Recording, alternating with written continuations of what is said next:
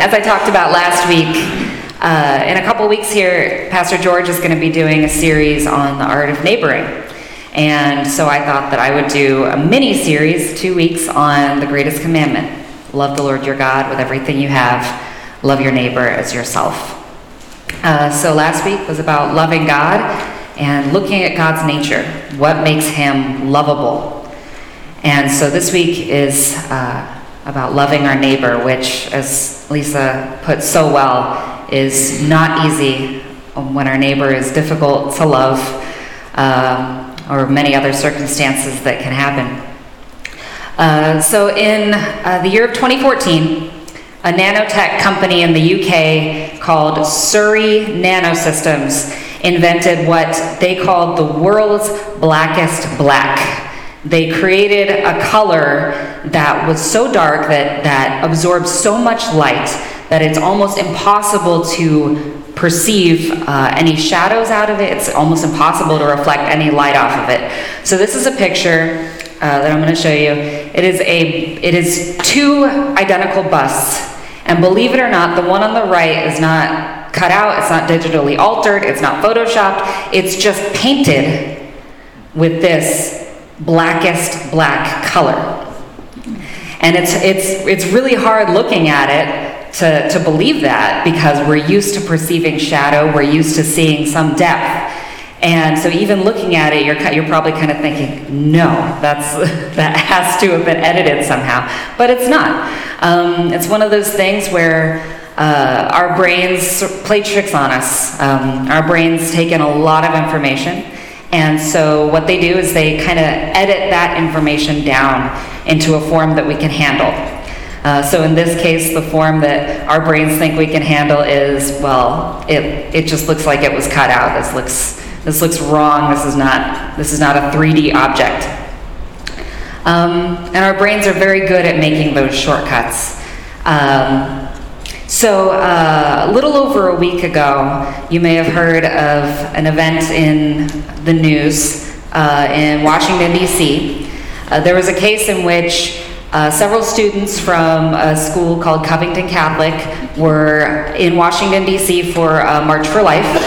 And there was an altercation. Something happened with Native American protesters, as well as a group of Black Hebrew Israelite street preachers.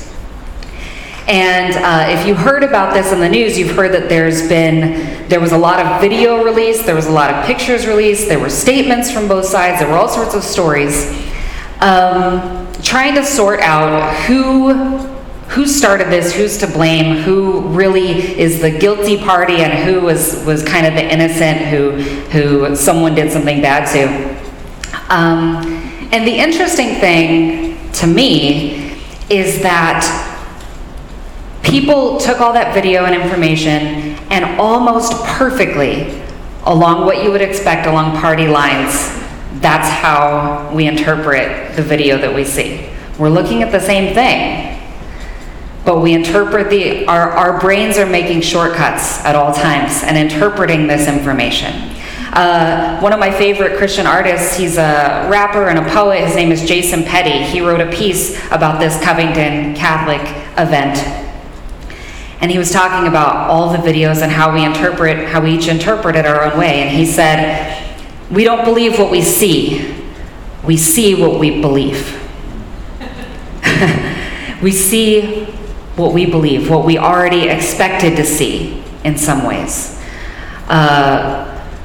Really stark example of this for me was this past Monday for Martin Luther King Observance Day. I saw so many wonderful quotes on social media, and they were just so sweet, and they were all about love and nonviolence, acceptance, dream, and it makes you wonder, who in the world would assassinate this guy? All he did was talk about how we should be nice to each other, right? I didn't see any quotes about his numerous quotes about income inequality or how he demanded a job guarantee. I didn't see any of his quotes from a letter from a Birmingham jail in which he said that white moderates were as big of a problem to his movement as the racists. I didn't see any of his quotes from the I Have a Dream speech where he talks about police brutality. Anything that is even remotely emotionally charged for us today, we edit it out. It's conveniently gone from the Martin Luther King narrative, and all we have left is this nice, tidy little man who only spoke about how we should be nice to each other. Because we don't want to confront these things. These things make us angry to talk about.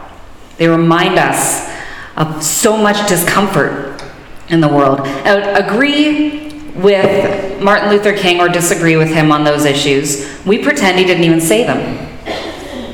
But when he was alive and saying these things, he made people look at them. He made them look, and the effect that it had was it made them angry. This is Martin Luther King's approval rating in 2011, already in the age of social media, where we have peace, love, and dream quotes, 94%. His approval rating in 1966 was 33%, unfavorable 63%. This is an extremely contentious, controversial man that we've edited down. This is a guy who looks like he's in danger of assassination. So in today's passage, we'll notice that Jesus started talking about, in the synagogue, he started talking about God's power to save. And the people are loving it. As Lisa said, they're kind of baffled that he's claiming to be the fulfillment of all of this, but it says all spoke well of him. They loved it. Our God saves. Our God's the best. He's awesome. Good job. Good sermon. 94% approval rating. This is great. But then he grabbed their faces and made them look. He reminded them who God showed mercy to. He reminded them who God saved. And that mercy wasn't reserved for the people of Israel. That mercy wasn't only for the people who were on the inside. That mercy was also for those people. In the blink of an eye, the crowd went from loving Jesus and hanging on his every word to literally trying to kill him.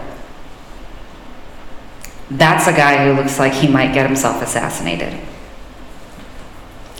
So here's my question for us today. Who are those people? The ones we overlook, the ones we fear, the ones we've decided are threats to America or to the church or to the way of life, the ones who our response to their struggle is to say they should have just worked hard like I did. The ones in the corner of our vision that we choose not to see, that we edit out when the information comes in. The ones who bring out our inner Jonah, where we would rather run to the opposite side of the earth than imagine that God could show mercy to them. The ones we overlook, the ones who slave to make our iPhones, the ones who clean our homes, the ones who bus our tables. Who is my neighbor? To be perfectly honest, I'm actually more scared to preach this sermon than anyone I've given so far. I've known you long enough, and I know by your actions that you love me. I hope that you trust me. I love and trust you. But there's a part of me that says, you know what happens when you make people look at something they don't want to see. And it makes me scared. But there is such a greater danger than you being mad at me. The Museum of the Bible in Washington, D.C. had a rare item on display last month. It was a slave Bible from the 1800s from the UK. And before slavery was all the way phased out, what some Christian slave owners did was they had a pang of conscience, and they said, well, let's evangelize to our slaves and get them baptized so their souls are good. And then they would, if the slaves could read, they would present them with a Bible. This is a Bible that was on display in that museum. But what the slave owners did was they removed all of the sections of the Bible that might give the slaves ideas and might incite them to rebellion, or that might talk about setting the oppressed free, whatever that means. They didn't want these slaves to get ideas. So they edited this Bible down before they handed it over. So ultimately, this final product, I read that the slave Bible omits 90% of the Old Testament and 50% of the New Testament. Those are all the troublemaking parts of the Bible. If we edit Jesus down or edit the Bible down unintentionally, eventually we're going to do it intentionally. That's the greatest danger here. And I know I'm talking about the poor and the powerless and the oppressed. And let me tell you, if anyone tries to tell you that this is a social gospel or social Marxism or anything like that, just remember how much of the Bible the slave owners had to remove for the slaves to not get ideas. Caring for the people that we want to overlook, caring for the people that we want to hate, is at the core of who Jesus is. And this still being the gospel, there is still good news here. The fact that even when the crowd tried to stop Jesus, that God used their own selective blindness to allow him to pass through. So let me tell you, if you, like me, have spent too much of your life overlooking the needy, overlooking your enemies, that you haven't stopped God's plan one bit. He's not going to topple off his throne on our watch. His plans will carry through. So don't worry about getting in his way, but consider working with him. Now let's also look at what Jesus does. In the first half of this passage, Jesus is an insider. He's a good old boy in his hometown, and the people are a little bit baffled, but they're all speaking well of him. They're like, this is great. How did Joseph's son grow up to talk like this? He's amazing. He was an insider in every way, and he didn't stop until he was an outsider. He didn't stop until he stood with the people who were hated. And aren't we so glad? Because we were lost and now we're found. Aren't we so glad that he did that? That's how we were saved. Hebrews chapter 13 says, and so Jesus also suffered outside the city gate. He was in the holy city and they literally dragged him out to kill him. Jesus also suffered outside the city gate to make the people holy through his own blood. Let us then go to him outside the camp, bearing the disgrace he bore. He's telling us to love our enemies, to love those we overlook, because God loves them. But he's also inviting us out across that border to join him in love, just as he did when we were those people, when we were on the outside looking in, and he invited us in to his family. Let's pray together. Heavenly Father, I thank you so much for the mercy you've shown, the mercy you showed to me when I didn't deserve it, and the mercy you continue to show. Help me to step aside from being the gatekeeper of who deserves your mercy and who doesn't. Help us to step aside from being gatekeepers and help us to go out of the gate, follow you outside, to love those who are lost, to love those who are overlooked, to love those that we would rather just edit out. Father, I pray for those who are hurting. I pray for those who are blind. I pray for those preparing for surgery. I pray for all those who you seek to heal, seek to love. In the name of Jesus Christ, your Son, we pray together that prayer he taught us to pray, saying, Our Father, who art in heaven, hallowed be thy name. Thy kingdom come, thy will be done, on earth as it is in heaven.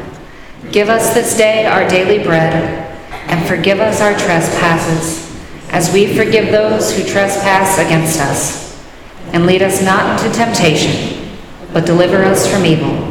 For thine is the kingdom, and the power, and the glory forever. Amen.